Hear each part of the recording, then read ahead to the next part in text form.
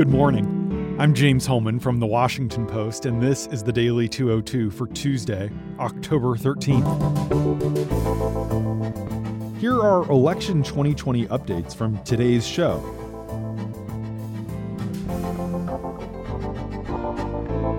Few masks were in sight on Monday as President Trump returned to the campaign trail and once again downplayed the coronavirus.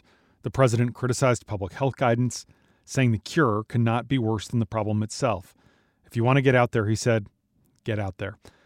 Trump dubiously claimed that he is now immune, though none of his doctors have said that.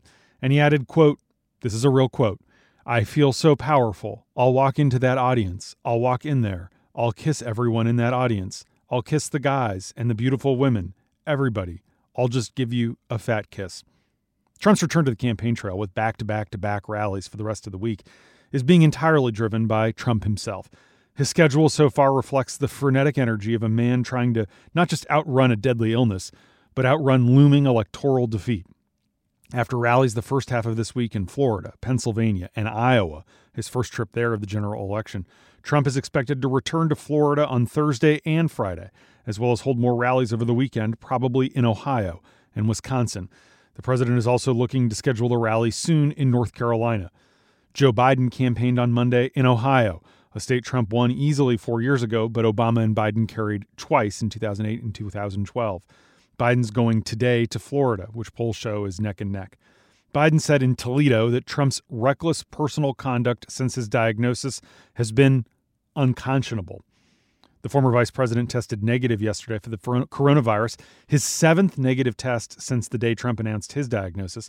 Meanwhile, White House physician Sean Conley said yesterday that the president recently tested negative on, quote, consecutive days, although he did not specify which days.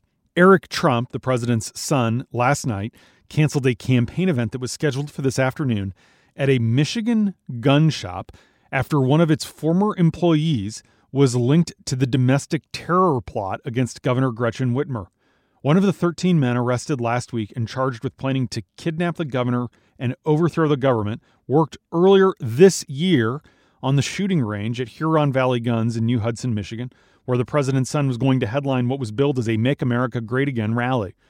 The store posted on Facebook last night that the suspect was fired after 3 weeks on the job because they found him, quote, a little odd, and he would show up for work in a lot of tactical gear. The gun store said in its Facebook post that changing the venue to another gun store was the right call because, quote, the governor would have had a field day against the Trump campaign. They would accuse the administration of sending his son to a facility where terrorists work and train, end quote. Meanwhile, voting continues in America. Voters waited for as long as 10 hours yesterday across Atlanta and surrounding suburbs to cast their ballots on the first day of early voting in Georgia, leading some to give up and raising questions about whether election officials are prepared for what's shaping up to be a historic early voting season. The scenes in Georgia were reminiscent of the problem-plagued primary that they already had in June, when limited polling locations and a rocky rollout of new machines caused voting backups across the state. Some allege that this is voter suppression in another form. But on Monday, a huge turnout appeared to be a major force in driving the long lines, along with scattered reports of technical problems. Where the lines were longest was the state's heavily Democratic strongholds around Atlanta, Augusta, Savannah, and Macon. Hours-long waits were also reported in smaller, more conservative counties, including Lowndes and Floyd. By last night, the state said at least 120,000 voters had cast their ballots on the first day. Thanks for listening. I'm James Holman. If you want to hear full episodes, find The Daily 202 every weekday morning wherever you get your podcasts.